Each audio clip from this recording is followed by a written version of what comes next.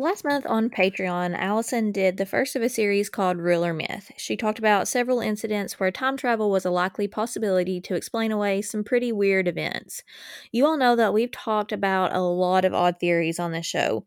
We've discussed Baba Yaga, who, according to worldhistory.org, is a witch from Slavic folklore who lives in a magical hut in the forest and either helps, imprisons, or eats those she encounters. She's among the most famous figures in Slavic folk tales and has found a following in the present day among those who see her embodying female empowerment and independence. We talked about ball lightning in that very same episode, which, according to Britannica, is a rare phenomenon in the form of a luminous sphere that is generally several centimeters in diameter. It usually occurs near the ground during thunderstorms in close association with cloud to ground lightning. It may be red, orange, yellow, white, or blue in color, and is often accompanied by a hissing sound and a distinct odor. It normally lasts only a few seconds, usually moving about and then vanishing suddenly, either silently or explosively. Ball lightning has been reported to cause damage by burning or even melting. We've discussed the Yeti in several of our cases. The Yeti, according to Live Science, was once better known as the abominable snowman, not the one that's on Rudolph. It is a mysterious creature said to live in the mountains of Asia. It sometimes leaves tracks in the snow, but it's also said to dwell below the Himalayan snow line. Despite dozens of expeditions into remote mountainous regions of Russia, China, and Nepal, the existence of the Yeti remains unproven. In our coverage of the Beaumont children, we talked about the horrifying theory of a collapsing sand dune. While beautiful, they are natural death traps in some cases. If you don't watch your step, you could be buried alive. According to the United States Geological Survey, sand dunes are created when wind deposits sand on top of one another until a small mound is formed. Once the first mound forms, sand piles up the windward side more and more until the edge of the dune collapses under its weight. The collapse begins when the angle of the dune becomes too large to support the weight. In our coverage of Cindy James, we talked about how one could possibly stalk and hurt oneself. Someone was attacking Cindy James, but that someone might have been her in this strange turn of events. We've talked about ships disappearing into the Bermuda Triangle, and we know the Bermuda Triangle is a mythological section of the Atlantic Ocean, roughly bounded by Miami, Bermuda, and Puerto Rico, where dozens of ships and airplanes have disappeared. Unexplained circumstances surround many of those accidents, including one where a pilot became disoriented while flying over the sea and the plane was never found. Other boats and planes have seemingly vanished from the area, even in good weather, without ever sending distress messages. One thing we haven't really talked a lot about, though, are UFOs and aliens. What was once a thing of fantasy could actually be real. Just recently, actually as recently as May of this year, the U.S. government announced that UFOs are real and they pose a serious threat to our country. In today's case, a seasoned-ish air pilot goes missing under odd circumstances after reporting a UFO. Was it extraterrestrial beings that are responsible for his disappearance, or was it something else? This is the case of Frederick Valentich.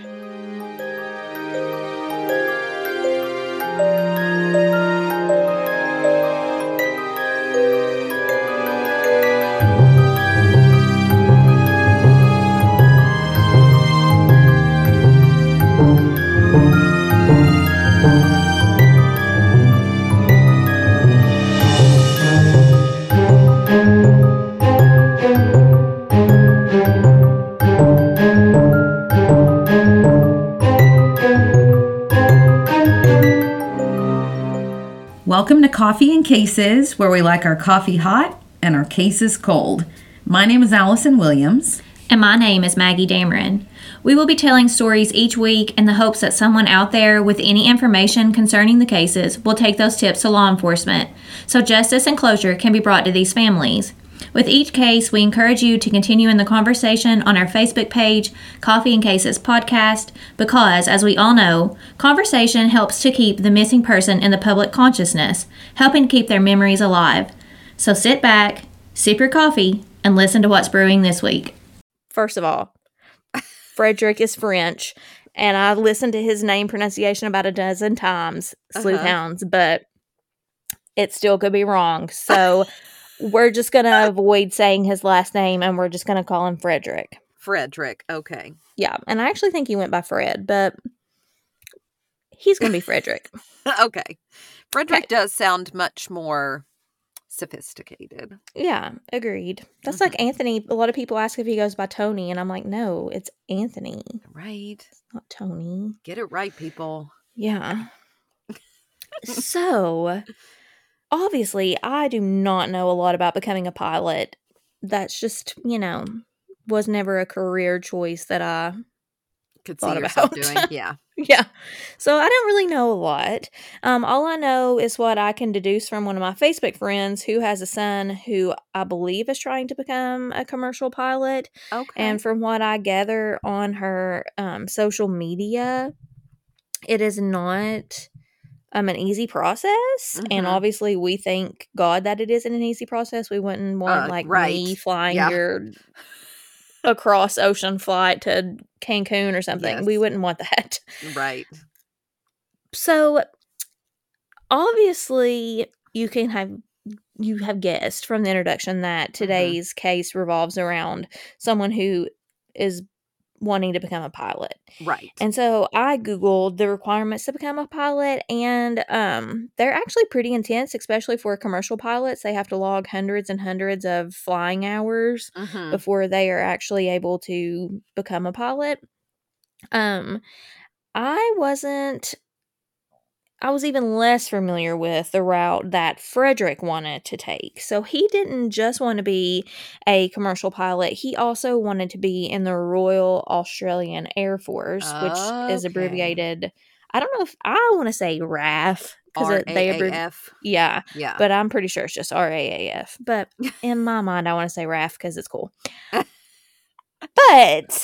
he wanted to be in the Royal Australian Air Force. Okay. And obviously, I have absolutely no idea what one has to do to be in the Australian Air Force. Not a clue. Yeah. So I Googled it, and Oz Studies had a list of steps that one would have to complete. And I think it's important for us to kind of know how intense this process is Okay. to get a sense of who Frederick was as a person. Okay. And so for our American listeners, some of these abbreviations, I'm just going to assume what they mean because I'm not Australian. So step 1 is to complete they call it HSC education, but they said that's through year 12. So I'm assuming that that like means a high high school school diploma. courses? Yeah. Yeah. That's what I would 'Cause assume it's too. yeah, because it said, like, math, English, and other broad subjects. So I think that means you have to graduate high school. Right. Step 2 is you have to pass a series of aptitude tests, physical examinations, and background checks. You know what? I would be great until the physical examinations, and then out You're the like, door. I'm pooped. Sorry. Yeah, I'm done. Step 3 is you have to choose the Air Force officer in like which pathway you're going to take because there's Okay. several. So you could just be like okay. a general officer. You could be an Australian Defence Force Academy person. You could go through graduate entry. So like if you are qualified in like dentistry, nursing, engineering, and then you decide you want to be in the Air Force, you could be like a Okay. graduate entry. Yeah. If you have some type of undergraduate hours under your belt, then you could go into like an undergraduate entry. You could do a medical program or into the reserves. So I'm assuming sort of like the Army reserves. Okay. So lots of potential avenues. Lots of avenues. Step 4 is you have to pass a fitness training, an intense fitness training, which is both physical and mental. So again, Okay. Mental, I wonder as in how? Like they put you into stressful situations to see if you can keep your calm? that's what I would think because I would think if you're a pilot for the Air Force, you could find yourself in, potentially Sticky situations. yeah. Almost wondering if it's like NASA training in a way. Like they have to know that you can handle those types of situations. See, I'm weird when it comes to the mental training part because Allison's weird mentally, so she's like right. Because when I was in college, I fell off my bunk bed my freshman year in my sleep. And I hit face first and I had to get stitches. Yeah, it's right near my eyebrow. But I stayed super calm. Now, I think I was in shock. I think that's why I stayed calm. But I was like, I think I should go to the emergency room. I said it You just like know that to my roommate. I But think that people are like that sometimes, though, mhm. because I had to get stitches.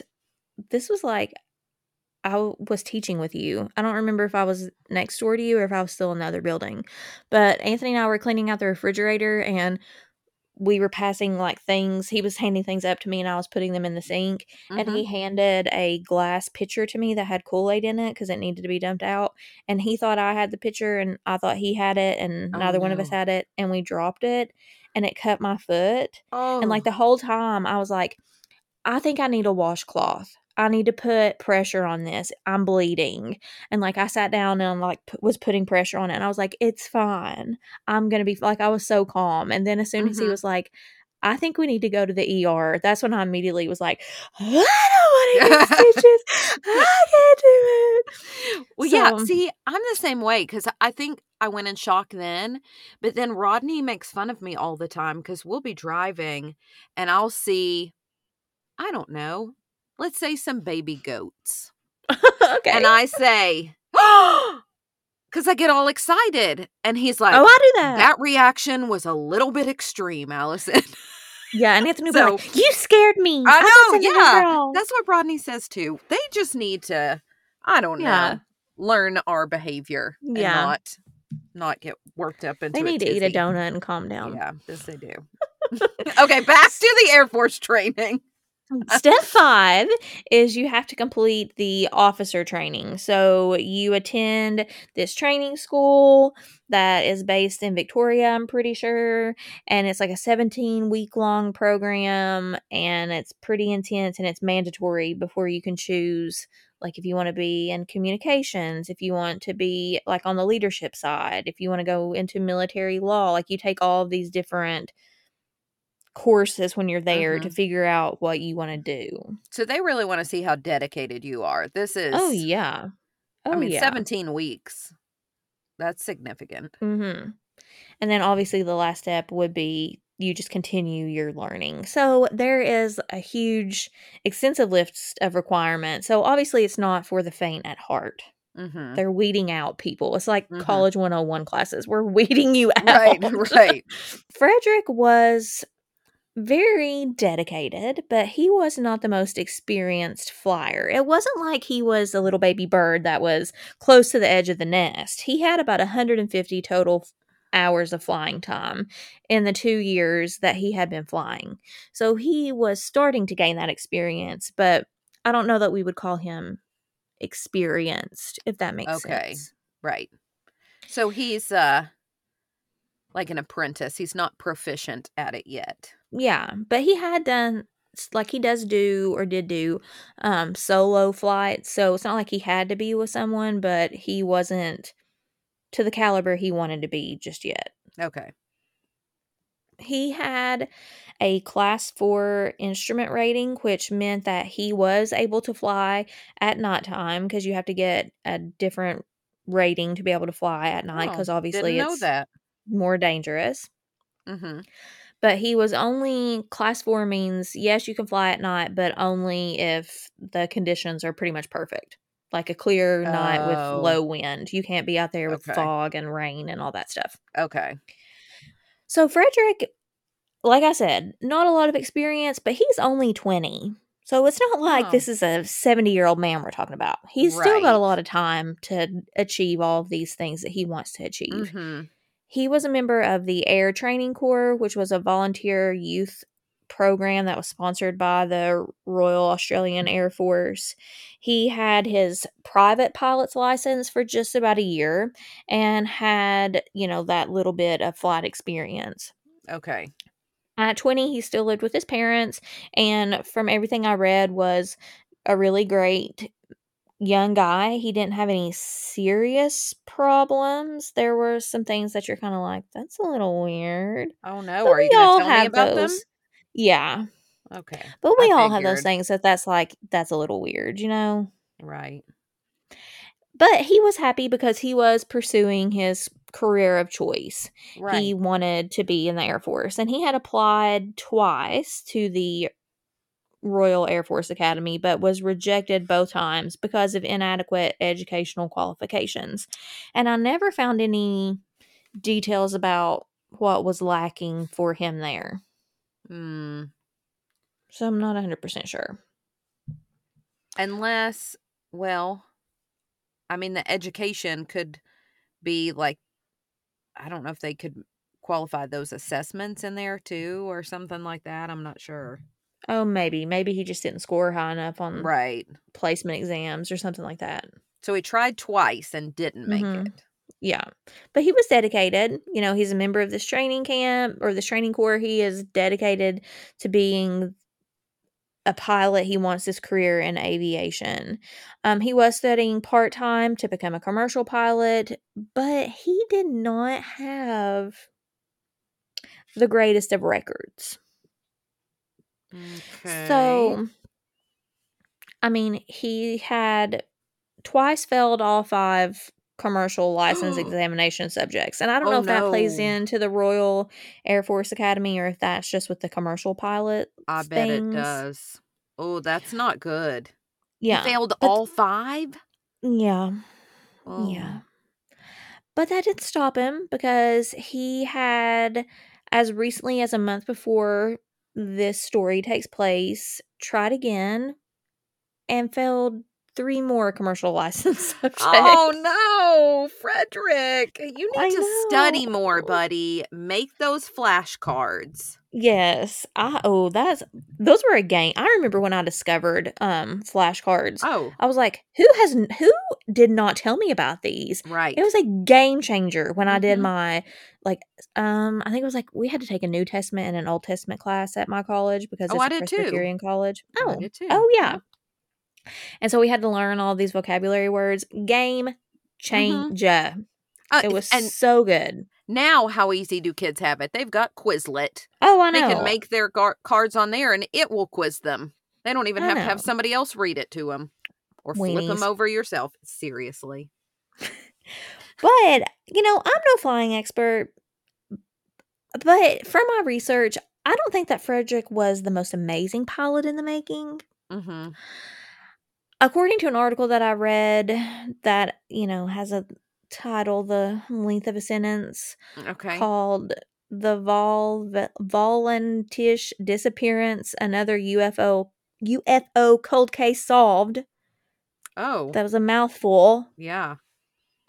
He had been involved in a couple flying incidents. So things like straying into a controlled zone when flying near Sydney. That's not good either.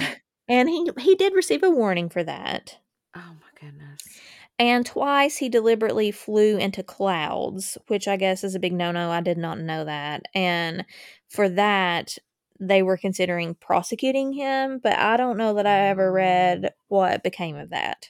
Well, if he's not good enough to pass these tests, and it has to be pretty much clear conditions Mhm. before he can fly. Him Mhm. flying into a cloud where there could be another plane Mhm. or something like that concealed by the cloud, that's Probably not the bad. best. No, Yeah. not a good decision. But, nothing was deterring him from this dream. And like you said, I don't want to sound cynical because I'm not this type of person, but I do think for every individual, there comes a time for us all to smell the roses, smell the coffee, whatever you want to say, so to speak, because Mhm. not every path is meant for every person. And Right. sometimes I think we kind of have to face the facts and realize when it's time to move on. And Yeah. I'm saying this from experience, Right. Yeah, not we've because all I'm just a tried horrible things person. that we Mhm. weren't good at, Mhm. but you've got to Yeah. figure that out for yourself. If somebody tries to Right. tell you that, you're never going to believe it. Right. Because, teachers have to take exams to become teachers. I don't know Mhm. if a lot of people know that, but it's not like we just roll out of bed and Right. you're a teacher, I'm going to Well, teach some yeah. children. Yeah. Yeah, I'm going to educate youth. But a lot of people have a hard time passing those exams because they can be Mhm. hard. Mhm. And I remember the last one I had to take, the first time I took it, I failed it by like 3 points. And I told Anthony, I was like, if I'm taking it again, and if I fail it a second time, I'm not going to take it again. Then it's just not meant for me to do that. I'm just not a person that's going to take a test 8 times because Right. it's, to me, it's just not meant to be. Mhm. Thankfully I passed, but again, sometimes we just all have to move on. Right. But he was having a hard time moving on. Mm. So we are going to talk about now what happened, why we're talking about Freddie, why we're talking about Fred today. So picture with me, Allison, if you will, the sun is setting over the beautiful Australian horizon. The weather is beautiful. The wind is just blowing enough to make it feel nice outside. It is pretty much clear out.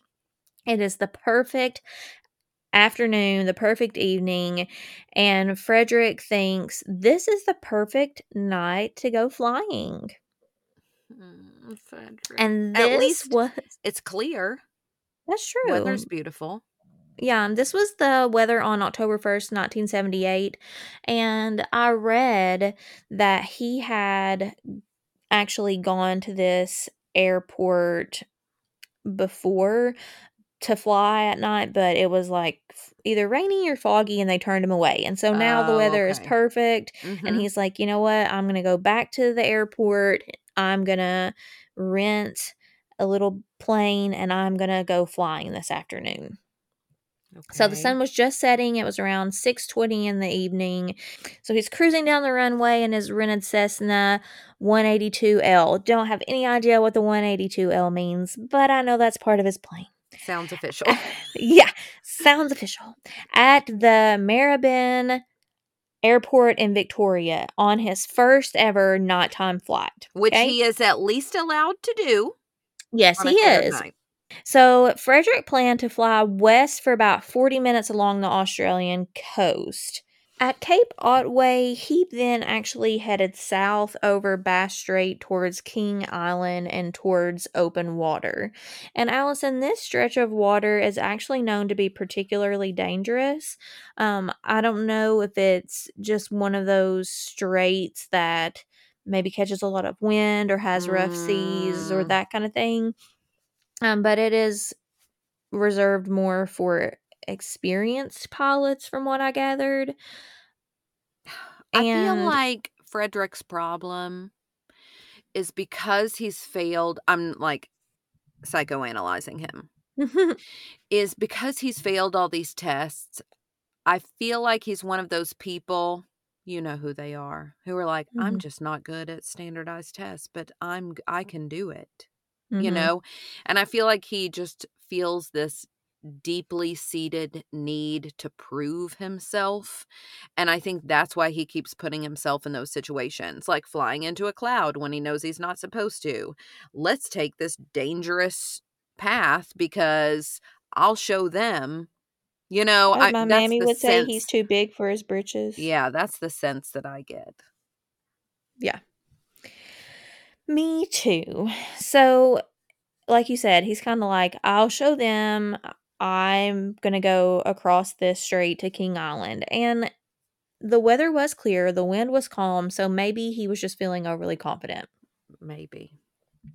According to an article by Brian Dunning, quote, King Island is about halfway between the main island of Tasmania and the mainland Australia.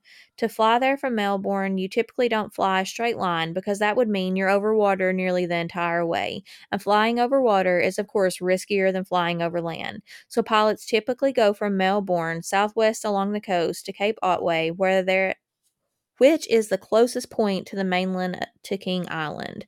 So you're not typically, if you're flying this, just going to go straight because we Mm, think to go straight because that's the quickest way to get there. You're right. going to go a little bit out of your way so you're flying over the water for less amount of time. That makes sense. Yeah, because the route that Brian Dunning talks about, you are actually over land most of the time, and it's the safest route to King Island versus just going straight across. Well, because if you need to make an emergency landing, there's land. Yeah. You need that for landing. Yeah. It's part of the word. Right. Frederick's flight actually started pretty uneventfully. About 20 minutes after the sunset, he turned away from the coast at an altitude of 4,500 feet and began the long stretch over the water. I did read in my research that he told a few different stories as to why he was flying that night. One was that he was supposed to meet friends on the island for dinner. So he's flying there to meet his friends, which I think seems a little unplausible, but Yeah, I don't know. Maybe that's the type of thing him and his friends do. maybe. So, regardless, he is going towards King's Island. That King Island is his destination. But at that moment that he turned from the coast, things kind of go down for Frederick. So it was a route that many people have flown many times before, but when he was flying over this strait near that cape, he spotted what he thought was a UFO flying nearby. So, Okay. remember earlier I said that Frederick was, like the seemingly normal kid, and I was like, well, he has like his little A few quirks quirks, about him. yeah. Yeah. Well, one was that Frederick was a little obsessed with UFOs. And when I say a little obsessed, I mean he was like a lot of obsessed. He talked about them a lot. He felt that he was on the brink of proving that UFOs were a thing. His father even said, and I think I talk about this later on, that Frederick had kind of hoped to be abducted by aliens so that he could Oh, prove UFOs were, real. And some people believe that's why he was so obsessed with going into the Air Force, because that put him one step closer into this extraterrestrial realm. oh my. Yeah. Okay. Yeah. So he's flying over the strait and he sees the UFO. When he saw the flying object, he immediately radioed the airport at Melbourne, the Melbourne Air Services. And the transcript is a little bit difficult for civilians, I think, to understand because there's a lot of like military Lingo. abbreviations and things on Yeah. there. Yeah. His first few calls, though, came in something similar to this. Quote, seems to be a large aircraft below 5,000, just passed over me a few thousand feet above. So he goes on to say, it's approaching right now from due east towards me. It seems to me that he's playing some sort of game. Oh my So gosh. this is his, like, conversation with these air service people. He's like, there's a large aircraft. It's passing over me. It It's seems to playing like, a game? yeah, it's playing some type of game with me. Okay. And he continues to fly on, and the transmission goes back and forth. And as the transmissions continue, they become stranger and more weird. Oh, how's it get stranger than it's playing a game with me? Yeah, that's true. Good point. I'm gonna actually read a little bit of Frederick's exchange with Melbourne. I read that an audio does exist of this conversation, like the original conversation with Frederick and the air service people, but I wasn't able to find anything when I Googled online, and all the articles that said that an audio does exist said the same thing that I was able to find. You can find lots of dramatizations where it's Oh. been things like, Unsolved Mysteries, or, well, I don't think it has been there, but shows like that, and they hire people to pretend to be these Oh, people. right, right. Okay. So we're going to talk a little bit or read a little bit of their transcript. So Frederick says, my level is 4,500, 4500. And so the air traffic people say, and you cannot confirm the identity of the aircraft. Frederick says, affirmative. They go, Roger, stand by. So he's telling them, like, I Okay. don't know And they were going to what's check, flying it around sounds me. like. Okay. Yeah. And so they're telling him to stand by. And he says, it's not an aircraft. It is. And then the microphone just like pauses for a few beats. And they come back and say, "Can you describe the aircraft?" Mm-hmm. He says, "It's flying past. It's a long shape. I can't identify more than that. That is such a speed." And then there's just like a pause for about 3 seconds. "It's before me right now, Melbourne." And so then they say, "Roger, and how large would the object be?" So he's saying, "This is huge. I can't even comprehend how big this is. And it is flying past me at such a speed. It's right in front of me." And so they're like, "Okay, how big is this thing?" Mm-hmm. And he says, "It seems like it's stationary. What I'm doing right now, it's orbiting. And the thing is just orbiting on top of me also. It's got this green light and a sort of metallic light, and it's all shiny on the side." Okay. Yeah. So then there's just a pause again. "It just vanished," Frederick says. Then Frederick says, "Melbourne, would you know what kind of aircraft I've got?" "It's a military aircraft." So he's saying, "Is it a military aircraft? Do you know what this is?" And they say, "Confirm the aircraft just vanished." And he said, "Say that again." And the airport says, "Is the aircraft still with you?" And there's like a pause. And Frederick says, "It's approaching from the southwest." Oh, it was just at another spot before. Mm-hmm. Okay, so then it disappeared and now it's coming at him from a different direction. Yeah. Then Frederick says, "The engine is rough idling. I've got to get it set at 23, 24, and this thing is coughing." And he like starts coughing. "Roger, what are your intentions?" "My intentions are to go to King Island." Melbourne, that strange aircraft is hovering on top of me again." Then there's just kind of silence for a few seconds. He says, "It's hovering, and it's not an aircraft." And then the line goes silent. Oh my gosh. Since Allison and I don't work together anymore, recording our podcast became harder until we found Zencaster. Zencaster is podcast recording the way it should be, web based, and as easy as creating a link and clicking to join a recording session. If you've been listening to our show for any extended period of time, you know our love for Zencaster and their products. Now, with Zencaster Professional, there's even more to love. Zencaster records video up to 4K. Post-production allows you to balance volumes and reduce background noise in one click. Filler word removal takes out all the ums and ahs that happen in natural speech. And you can now also add your brand's watermark to your work. For the podcaster, the production of an episode is simple from start to finish.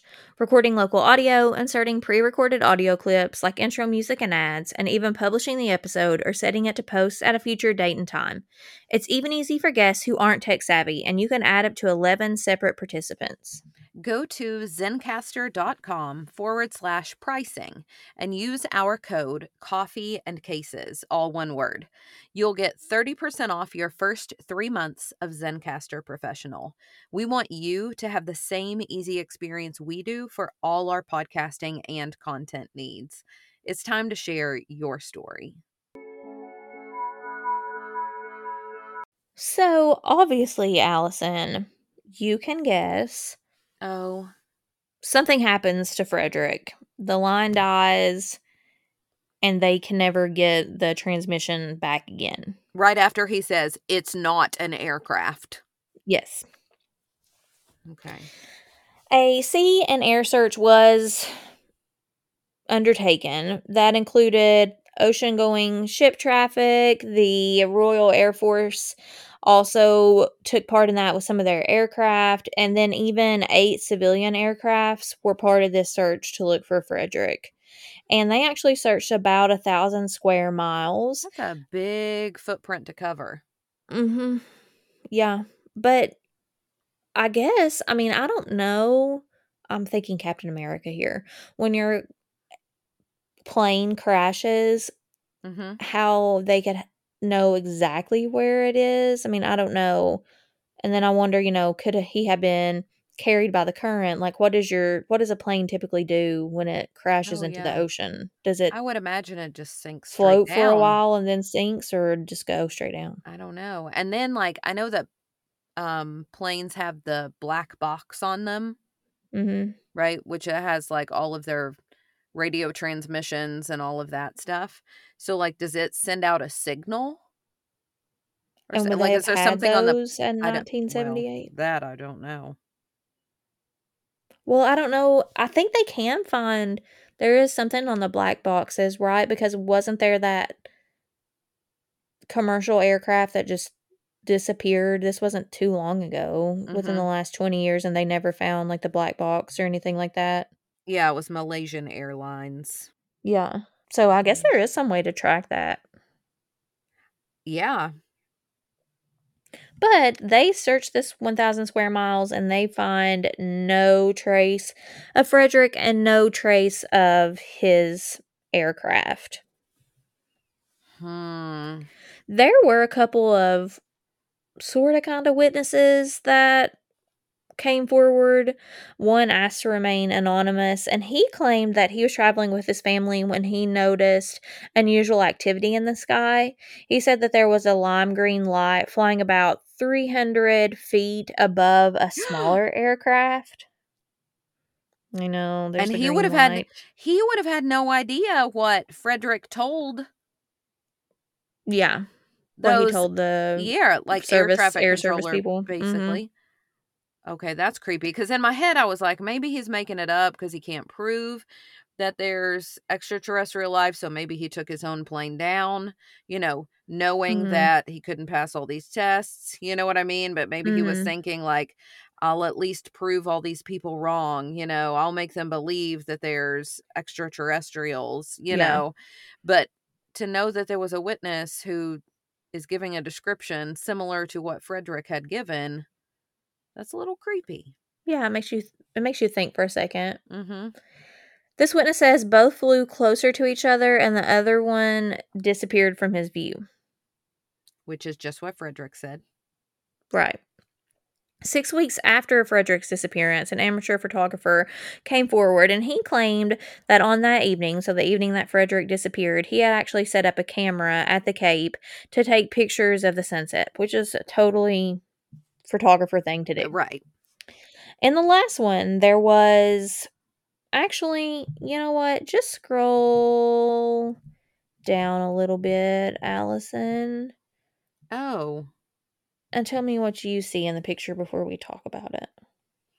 okay. Well, it is a beautiful view of a sunset, but there's Mhm. also a big black thing in the sky, but it's a weird shape. You can't tell what it Mhm. is.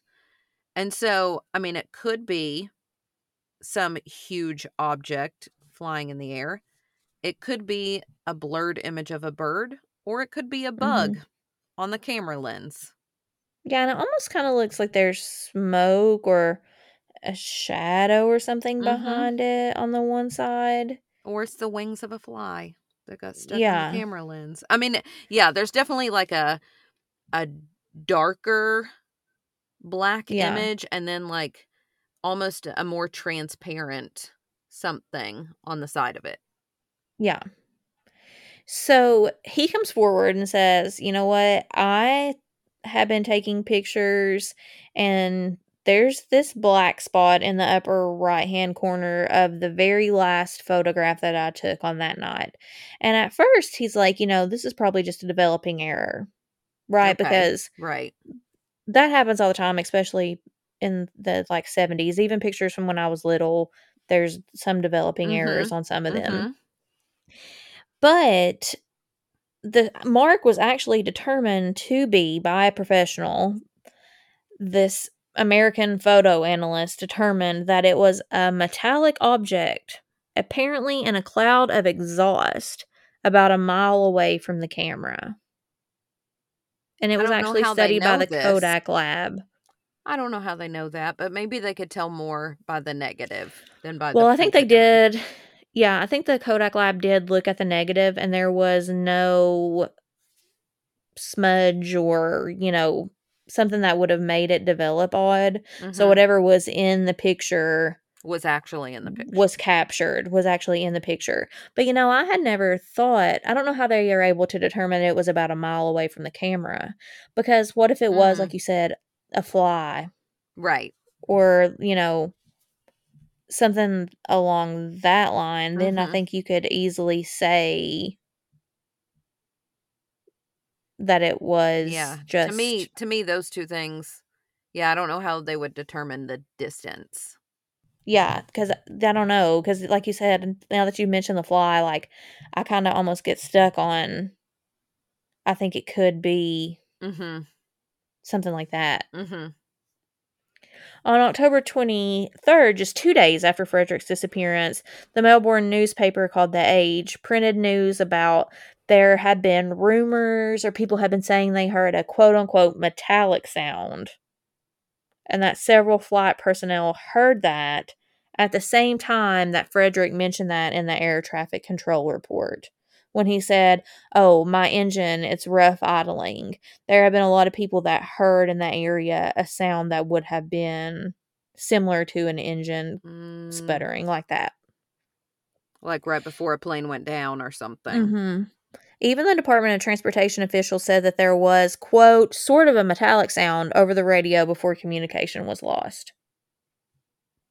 Hmm. They continued to look for Frederick until October the 25th, and when no traces of him or the aircraft were ever found, the case just turned cold pretty much. Mhm. I didn't read that there was a lot more that happened after that. On October 31st, a report published that a woman named Rhonda, who was supposedly the 17-year-old girlfriend of Frederick, kind of did an unofficial search. She and a couple of her friends, like his and her friends, she actually flew for about 2 hours to search for her boyfriend. She flew to where he went missing because she believed that he was alive. So she believed he crashed near that cape, Mhm. and she said, quote, "He always told me that's what he'd do if he got in trouble overseas." So I don't know if she meant that he would crash, come back and crash his plane. I don't know. I think that Hmm. quote could be kind of taken other ways. Did he Yeah. mean he would fake seeing these UFOs? Like, what does that quote mean? Right. Yeah, that's a bizarre thing to say. Mm-hmm. So she and a group of his friends, armed with these transceivers, they climbed through mountains, they climbed through the bush, they did all of this stuff in places that wasn't searched originally because they're like, he could have crashed on land. He could have, maybe he didn't know where he was. I mean, it is dark. Maybe they didn't know exactly where he was when those transmissions ended. So maybe he did crash over land. Hmm. And so they actually searched in a lot of different places because they were certain that he was still alive. You know, they bring up an interesting point because I'm wondering now if it's dark already and you're that high. I Mhm. imagine you can't clearly see what's below you, especially if unless it's something like a big bustling metropolis. I'm wondering if it's rural land versus water, would you be able to see what you were over? And I'm going to talk about that in some of the theories, but this is such a stupid question and people are going to be like, this woman has a master's degree, but it is what it is. So I've always wondered this. Like, clearly airplanes, I know that when they fly using, those controls that tell them what direction they're heading. It's not like when you're in a car and you're like, flying it on your own. They have all Right. these instruments that they look to know where they're going. Mhm. So when they're flying at night, are they literally they're flying blind into the darkness? Do they have like a headlight of any sort, No, or are they just up there? I think they're just up there. No, thank you. No, ma'am. That would I be mean, enough for me. they would have something and instrument in front of them, where it shows the little bleeps, Yeah, like the little, yeah, and like like if the there's little, someone close. But yeah. yeah, I think I don't think you can Oh, see so much. you really are just trusting the instruments in your aircraft? I think Hmm. so. Yeah. That would be a no for me. Mm, Maggie's never flying again after this no, episode. no. And in that same article, no, just I'll fly at nighttime, not at night, only during the day. In that same article, his girlfriend actually said, and I think this is kind of bizarre. She said, quote, if a UFO did come to Earth, he'd go back with it.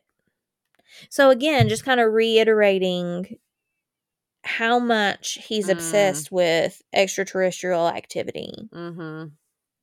The group really didn't find anything though. There was like a oil slick that was found in the area where they were looking that a lot of people believed could have been where he vanished. Mm-hmm. But according to the Sydney Morning Herald, tests concluded that the oil didn't come from an aircraft, rather a marine diesel engine. So it wouldn't Oh, have been the same type of oil. okay. It's not jet fuel or something like that, but Right.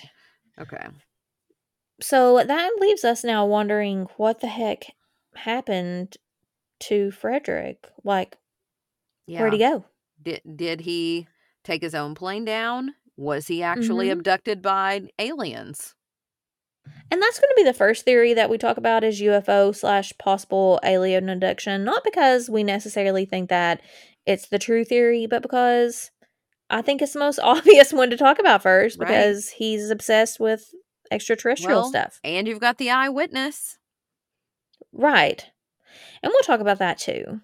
So he, meaning Frederick, wasn't just convinced that UFOs existed, he was also convinced that aliens would soon be attacking Earth. So Hmm. this may seem out there, but for Frederick, it wasn't really out there. And like you said, he wasn't the only one who saw strange things that night. Right. That's the part that I keep coming back to. Mhm. The next morning, we had a farmer who was along the edge of the flight path, so his farm would have been, close to where Frederick was flying along the coast. He actually came forward and said that he observed a flying object hovering over his property. The object was apparently about 30 meters across, and it appeared to have a small airplane attached to its side. So could this airplane have been Frederick either moments before he was abducted, or was he already abducted and they also took the plane with him? Mm. Either way, creepy. The farmer said that the aircraft looked like it was leaking oil, which I'm assuming it would have been if he said that his engine was Mm-hmm. like Coughing and going out. sputtering. Yeah. Mhm. This farmer was so disturbed by what he saw that he etched the aircraft's tail number into one of his tractors so he wouldn't forget it. Okay, so here's confirmation. I mean, this is not just a guy who's like, let me tell you about this story about what I saw. I mean, he Yeah. sees something and he says, I'm going to write this down because somebody needs to know about this. So, what did they think when they heard these numbers? I mean, were they anything? The numbers match the numbers on Frederick's plane. But my thing here is, Hmm. was that information, when did this guy come forward? Was it like Okay, the right. Was next it in the day? papers? Yeah. Was it in the paper? Like, if it Yeah. was, the next day and that number had never been released, and I would be like, holy crap, he was abducted by an alien. Right. But It's I'm true. It's wondering, true. Yeah. yeah, it's true, just like Mulder always said. But I'm wondering when it was released. Mhm. That's a good point. Obviously, ufologist, how would one say that? I think it's ufologists. Ufologist, that's what I okay. They, according to All Things Interesting, immediately were like, "It's aliens! He was Right. abducted by aliens." They claim because there were those eyewitness accounts of the green light. Frederick had reported that, other people had reported it moving across the sky. They're Mhm. like, it has to be. A group in Phoenix, Arizona also believes that a UFO abduction is the most likely possibility, according to All Things Interesting. The Ground Saucer Watch, which is the name of this group, claims to have photos taken by a plumber that show a fast moving light moving through the water near the scene of the disappearance. How do you have a But when photo that shows a fast-moving object? That would mean it would be a blur. when the photos were looked at by experts, I don't know who, when they say experts, are we talking about experts in this ufology or are we talking about, like Photography government experts. experts? Right. Yeah. The photos were too blurry to identify anything. Well, yeah. They're like, oh, it's something moving really fast when really it's Yeah. just a blur. Yeah. And, we possibly could talk about the picture that has that UFO air quotes in the upper right hand corner, Mhm. but then because we've determined it's not dirt, it's not any damage on the negative. Right. But to me, like you said, I just don't know that we can definitively say that that's a UFO. Maybe he did capture that's Frederick, maybe had some smoke, coming out Mhm. of his plane, Mhm. and it was just too far away for the plane to be clear with the camera technology at the time. Right. I mean, Or it's I a just fly. don't see. Yeah, I just don't see a UFO, and this is coming from the girl that thinks Baba Yaga is real. So, Yeah. like, Yeah, I'm I'm not not one to shy away from a good weird theory, right. but I just don't see it. Well, because it's not, he's making comments about it being like circular or oblong, and it's like a weird shape with sharper Mhm. edges. So it Mhm. doesn't fit even what Frederick described. Yeah, and I just keep going back to the fact that his family and his girlfriend keep saying, "Oh, he would 100% be abducted by aliens." He would love that. Comments like that, it just is Mhm. kind of weird to me. Mhm. And Brian Dunning kind of felt the same as what we are. He talks about in that article, he kind of flirted with the limits of flying. He had all those incidents where Infractions, yeah. yeah, the slaps on the wrist type of thing. Mhm. He flew into the clouds, he flew into that restricted airspace. Mhm. So when he disappeared, he had like a record, I want to say, Oh, like right? potential punishments looming. Yeah, because that Dunning said that he had actually received a reprimand, a letter of reprimand for the cloud incident. So he already had this kind of reputation that he wasn't the most trustworthy of people. Mm, yeah. So could it be that, It's just a hoax. yeah. Another possible theory is that he crashed, which I think is really plausible.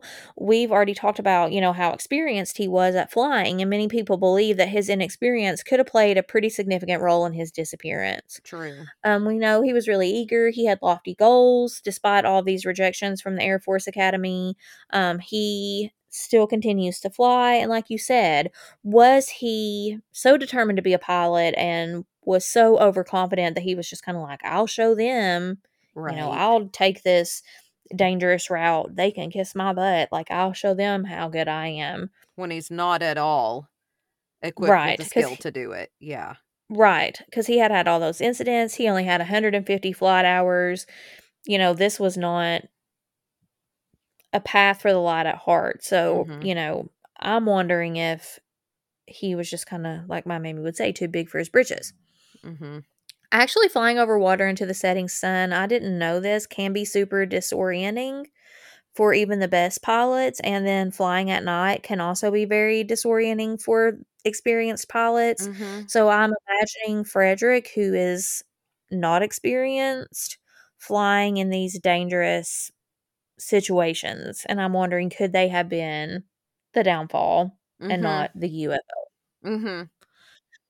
And I'm maybe thinking instead of focusing on the flight and those, critical tasks that he would have needed to do to maintain a safe flight. I have no idea what all that involves, but I'm assuming you don't just set cruise control and you just go. Right. I could be wrong, but I was feeling like, especially in a small plane, there's probably a lot more you're manually doing than if you're flying, a commercial I would think airplane. so, yeah. But many think he was obsessive and almost delusional and that he may have imagined seeing the UFO or the lights could have been from his own aircraft and he's like, "Oh my god, I'm seeing a UFO." And he just gets so Hyped focused up. in on Yeah. that he just forgets about everything else. I actually read a computer search of the sky, so when people went back and looked up what the weather was like that day and time, said that Frederick could have seen what he thought were lights because the sky was so clear. People are like, did he see Venus, which we know is typically the brightest star in our sky because of how close it is to Earth? So, could he have seen Venus, Mars, Mercury, and another really bright star and thought, because they form like a diamond shape, and thought, oh my God, that's a UFO in the distance, That right? seems a And little if bit he, of a stretch to me, though. well, yeah, but if he's like so disoriented that he's moving, he may not know he's moving and it looks like that is moving and not remaining the constant. I don't know. A lot of people think, again, in that same Dunning article, think that it could be star related. In that article, it says, quote, these four lights would have represented a diamond shape, given the well-known tendency of viewers to connect the dots, and so could well have been perceived as an aircraft or a UFO. In fact, the striking conjunction was shaped as a vertically elongated diamond, thus explaining Frederick saying that the UFO had a long shape, end quote. Okay. I mean, I get trying to have an explanation. And I'm not trying to say that he's telling the truth that there is a UFO, but I Mm-hmm. don't know if I fully believe that the stars would have been bright enough that he would have Mm-hmm. mistaken it for a huge metallic object. Yeah, oh, that's true. I had kind of forgot about he's able to distinguish that it is metallic. I hadn't even thought about Right. that. Some people think he may have fell victim to like a horizontal illusion or like a horizon illusion. Apparently, this is a thing. I didn't know, but you can become disoriented and you don't really know what's up and what's down pretty much. And this actually happened. I didn't know this, and I feel like I should have until I read that Brian Dunning article that this is what happened to JFK Jr. Did Oh, you know I that? didn't know. Yeah, I didn't know that until I read the Brian Dunning article. And Mm-hmm. in that article, he talks about what happened in JFK Jr.'s death, and it sounds so similar to what Frederick could have done. Like some of the similarities, I think this is a pretty plausible theory in my mind. But in Okay. that article, it says, quote, but the most significant point to consider is that this was Frederick's first night flight over the water. These conditions are not too dissimilar to those which contributed to the deaths of John F. Kennedy Jr. and his two passengers in 1999. Kennedy was flying at night over water with no visible horizon, no points of reference. It's easy to become disoriented in such conditions. Kennedy repeatedly banked left and right, trying to level out, making things worse, and all the while his rate of descent increased until he struck the water nose down. It's a type of accident that's all too familiar. Spatial disorientation is a virtual death sentence, according to Brian Dunning's article. There's a popular cautionary tale among pilots taught in many safety videos and seminars, and the average time between becoming spatially disoriented and death is a mere 178 seconds. Wow. Such pilots are often unaware of the plane's altitude relative to the ground, usually due to the loss of visibility and this spatial disorientation. The figure of 178 seconds comes from a famous simulator research project, and though the study's date and methodology have come under question, the figure of just about 3 minutes has been repeatedly confirmed by real-world air crashes such as Kennedy's and probably Frederick's, end quote. So what happens when you go into this horizon illusion thing? So I think, from what I read about it, that don't you have no point of reference. So Okay. you can't tell where the land begins and the sky ends. Okay. And so you get disoriented and I'm in my mind thinking, am I flying straight? Like that kind of thing. And then you try to correct yourself. And when you do Uh, that, that makes the problem worse. And then you start losing altitude and you can't tell really where you're at to kind of straighten back up. And before you know it, your nose deep in water or you've crashed onto What about land. all the... Okay, so if this happens to him Mhm. and he somehow, gets disoriented, maybe he sees a reflection of his own plane in the water Mhm. and that's Yeah, what people looks talked about that. metallic. But what Mhm. about, like, the green light? Well, don't airplanes have lights on their wings? Yeah. Could they Oh, be so green? maybe. So that's what we think. Maybe he saw that. Mhm. 'Cause that's what Hmm. some people think. That's an But if interesting he theory. but if he did disappear with a crash, would we have found at least remnants of this Cessna that he was in? I mean, they did in 1983 something washed ashore that had some numbers that belonged to Frederick Cessna, like the serial numbers, like Mm-hmm. a part of it matched. But I don't think that would be super uncommon. Then again, I don't know how many Cessnas Right. crash into the water. Right. I would think that isn't a very common thing. And if it was indeed his, I feel like it'd be in your research that there was confirmation, Mhm. you So you kinda know? hinted at this next theory, Mm-hmm. that it was a staged disappearance. Yeah. Many, many people talk about this theory because they're like, "You know what? This trip was like 45 minutes. Mm-hmm. His little Cessna would have been able to fly 500 miles on his tank that he had full. So, he's not running out of gas. So, where the heck did he go?" Mm-hmm. For me, the leg this theory stands on is this. Frederick had two different stories as to why he was going to this island. One is Right. he told people that he was meeting some friends for dinner or to pick them up or something Mm-hmm. along those lines. Mm-hmm. This was the story that he told people at the airport when he rented the aircraft.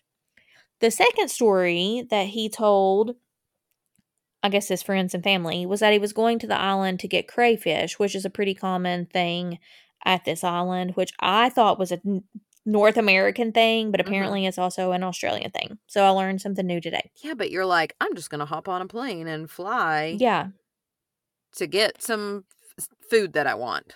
Or to get, you right. know what I mean? It's weird. Okay. So that's a big thing for me why I think it could have potentially been staged, or maybe like you said earlier, he's telling these two stories because his actual plan is to kind of go a different route, Mm-hmm. and so he just kind of gets his lies a little confused. Right. The next piece of evidence that makes this theory plausible is that I read in most of my research that at no time was this aircraft ever plotted on radar where he said he was supposed to be. Oh.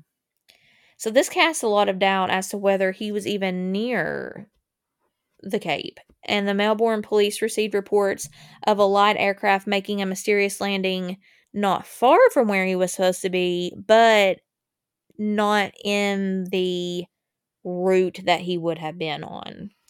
So this is feeding into the hoax theory, saying, well, he acted like his plane went down, but really he Mhm. made a landing somewhere Mhm. else. Hmm. Yeah.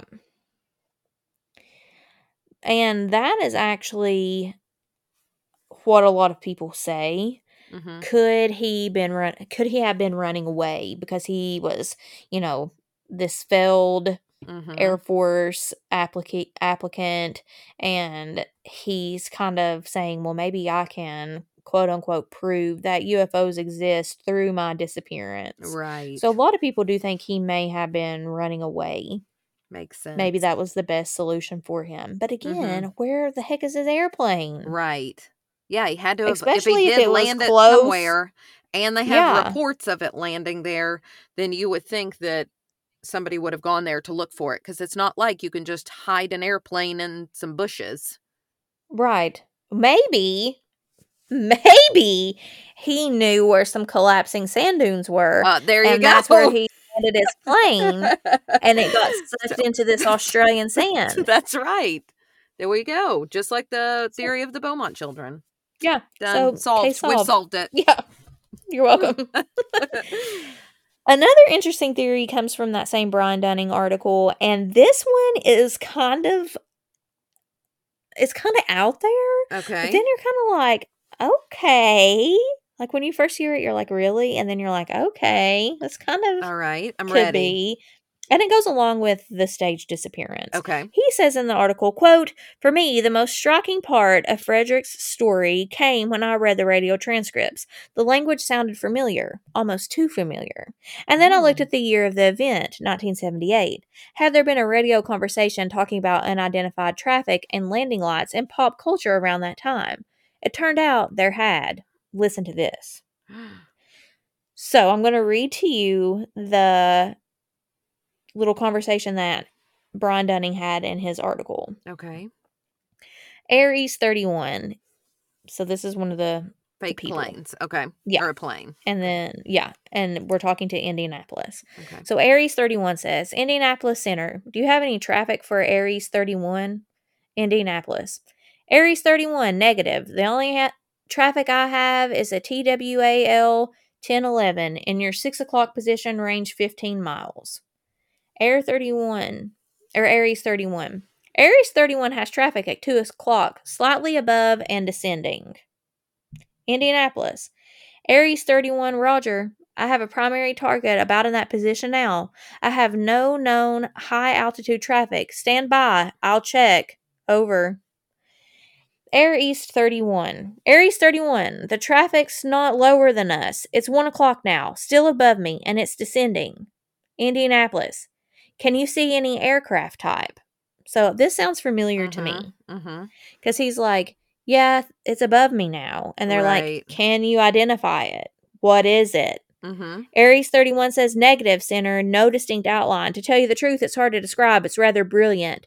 That's the brightest of any collision lights I think I've ever seen, alternating white to red. The colors are a little striking. Hmm. The TWA 517 says, Center, this is TWA 517. The traffic now looks extra bright landing lights. I thought Air East was had his landing lights off. So again, with the lights. And I think the part for me that is the most like similar is the conversation in this obvious fake transcript about no, it's above me. Oh no, it's lower now. And it's like just seconds. You know?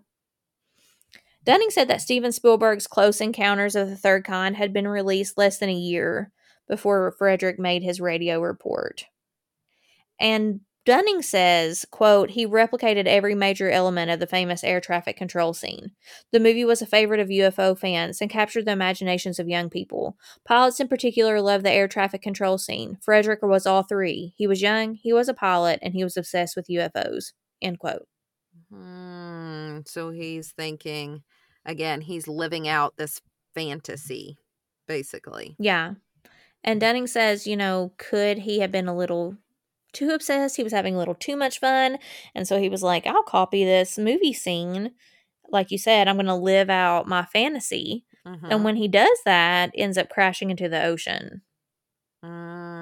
So I guess this could go back to the crash theory, just with a different reason why. He didn't become,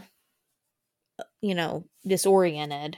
He was acting silly, and then that caused him to crash. Right. There are even more obscure theories regarding this case. One was that Frederick was shot down by drug runners. That's a little extreme to me. I think they would have been able to hear that on the transmission. Right. There was another that there was an electrical discharge from a cloud that caused his aircraft to catch fire and pretty much explode, which I'm wondering if that could have been what the photographer caught on camera. But I feel like they would have heard something. Yeah, that's true. Kind of like when he was shot, if he was shot down, come on, Maggie, from a drug runner. Right. I think in my mind that I was going back and forth originally. And I think you're right. The UFO other eyewitness could have just read a newspaper article and then come forward. Right. And while I do think it's possible that it could have been a hoax and that this was, him thinking, well, I'll avoid being punished and I'll prove that UFOs exist. I really think the most likely is that horizon illusion. And if he somehow is either his plane is inverted or he's just so disoriented and that he sees the shiny object, but it's really the reflection of his own plane.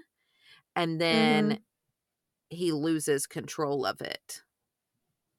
Yeah, that's how I'm kind of leaning too. I do think the Steven Spielberg theory is interesting. I just don't know if he was that immature. Right, right.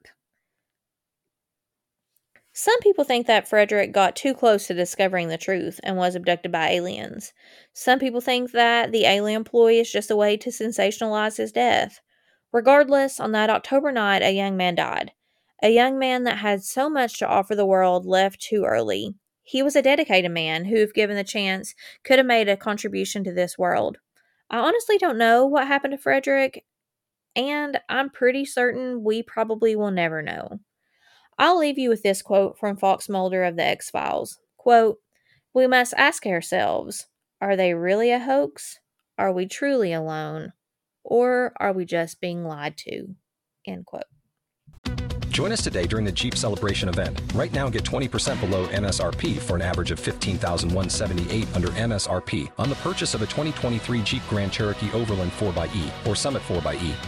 Not compatible with lease offers or with any other consumer incentive offers. $15,178 average based on 20% below average MSRP from all 2023 Grand Cherokee Overland 4xE and Summit 4xE models in dealer stock. Residency restrictions apply. Take retail delivery from dealer stock by 4/1. Jeep is a registered trademark. Again, please like and join our Facebook page, Coffee and Cases Podcast, to continue the conversation and see images related to this episode. As always, follow us on Twitter at Cases Coffee, on Instagram at Coffee Cases Podcast, or you can always email us suggestions to coffeeandcasespodcast@gmail.com. Please tell your friends about our podcast so more people can be reached to possibly help bring some closure to these families. Don't forget to rate our show and leave us a comment as well. We hope to hear from you soon. Stay together. Stay safe. We'll see you next week.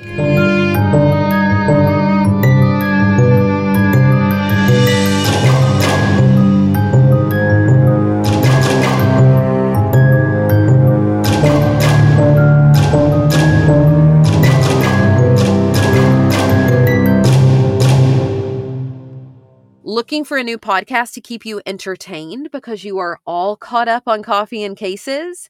Check out TZ Borden and his podcast, Tapes from the Dark Side. The podcast is organized into seasons with one case per season and 4 seasons already there for you to binge, with season 5 just about to start. Now is the perfect time to check out the pod. You will not regret it. Check it out, and if you like what you hear, which we obviously know you will, leave a 5-star review and let TZ know that Allison and I sent you. Here's a little bit about the show from the host himself. You know those dads who literally never sit down? That was Danny. He constantly was doing something either for them or with them. Hashtag girl dad, totally. We hope to one day have a son, which was taken from us. If you make a mistake, there's a very severe possibility you're both going to get shot. Do you understand that? Yes. Wanted to do our best to secure, make sure everybody was safe. So we started making verbal commands. Shut up. You listen, you obey. You started screaming. I would describe it as yelling very loudly. Please do not shoot me. Then listen to my instructions. I'm trying to just do it. Don't talk! Listen! He's crawling towards the police, crying, "Please, please don't shoot me." The officer shot him 5 times. Hands straight up in the air. Do not put your hands down for any reason. You think you're going to fall, you better fall on your face. Crawl towards me!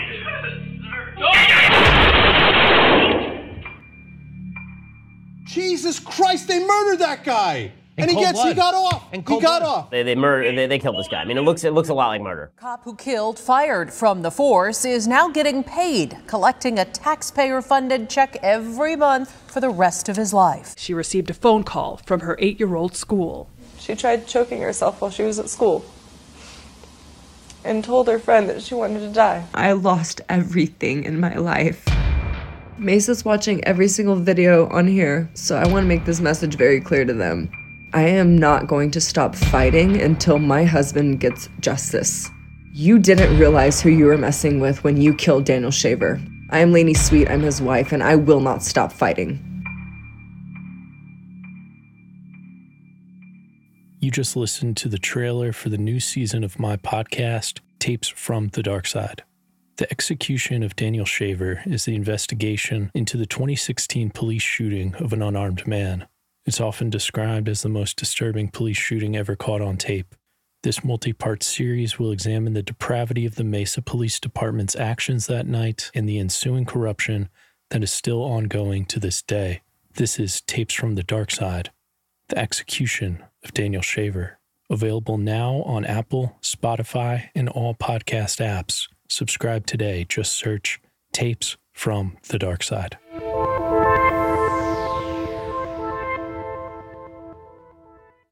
It's Love Notes from Maggie and Allison. Whoop, whoop. Da-da-da-da. We have a lot of love to give out this week. We're giving love out to Nancy, 1, my neighbor Andrea, Mandy, 2 brothers beating, Nadia, Body to Burial Podcast, Michaela, Nicole, Lori, Tiffany, and Sarah for reaching out to us on social media or recommending our podcast to others. Yes, plus we got what was quite possibly one of the best comments ever on one of our Facebook page posts talking about our merch line that we just launched when Jerry K said, quote, "Instead of live models, y'all should have used mannequins. Everybody always thinks it's just a mannequin." It's just a mannequin. I thought that was so good. Yeah, when I read that, I died laughing. I did too. I had legit tears falling down my face. We have more love this week going out to all those who are supporting the show, either by purchasing something from our merch. Remember that the deadline is the 12th to get clothing in by Christmas, though you can order anytime, but obviously, if you're wanting to get yourself a gift or someone else, you need to order by the 12th. Or if you're supporting the show on Patreon, we have got some fun mini episodes coming your way this month, plus all of our crazy ones from months past. And Allison has a super wild full Patreon coming to you all as well. And it is definitely one that you do not want to miss. Right. If you have not yet joined us on Patreon, don't forget that your time is running short to do so for only $5 a month. In January, that cost is going up to $8. So join now so you can have that discount for as long as you remain a patron. For that $5, you will get mini episodes and a full bonus episode each month. Plus, it supports the show. So if you like Maggie and me, we could really use your help. And if they join, right, because I'm dumb sometimes, if they join now, that means they lock in that $5 price for the rest of the time that they're on Patreon. Yes. So now is the time to join. And if you join at a higher tier, so $12, $15, or the $20 level, and you remain there for the months of December, January, and February, then you will get a swag box mailed to you in February. So our swag box number 2 will be coming to you. The tier that you're in will determine the number of items that you'll receive. And our first set of swag boxes for those who were in the higher tiers for September, October, and November are actually on their way and should be to you if you're in one of those and have been for those 3 months within the week. That's exciting. So please, when you get those, take pictures and post them on our social media accounts because we want to see you opening those swag boxes because Allison and I are both givers. We love to give. So we want to see people enjoying the things that we have given them. So be sure to tag Coffee and Cases in those posts. And if you want to get in on the action, it is never too late to join Patreon. Just go to patreon.com/coffeeandcases. The links to both our merch shop and Patreon can be found in the show notes. And with that, all of our love is going out to each of you. Until next week, Sleuth Hounds.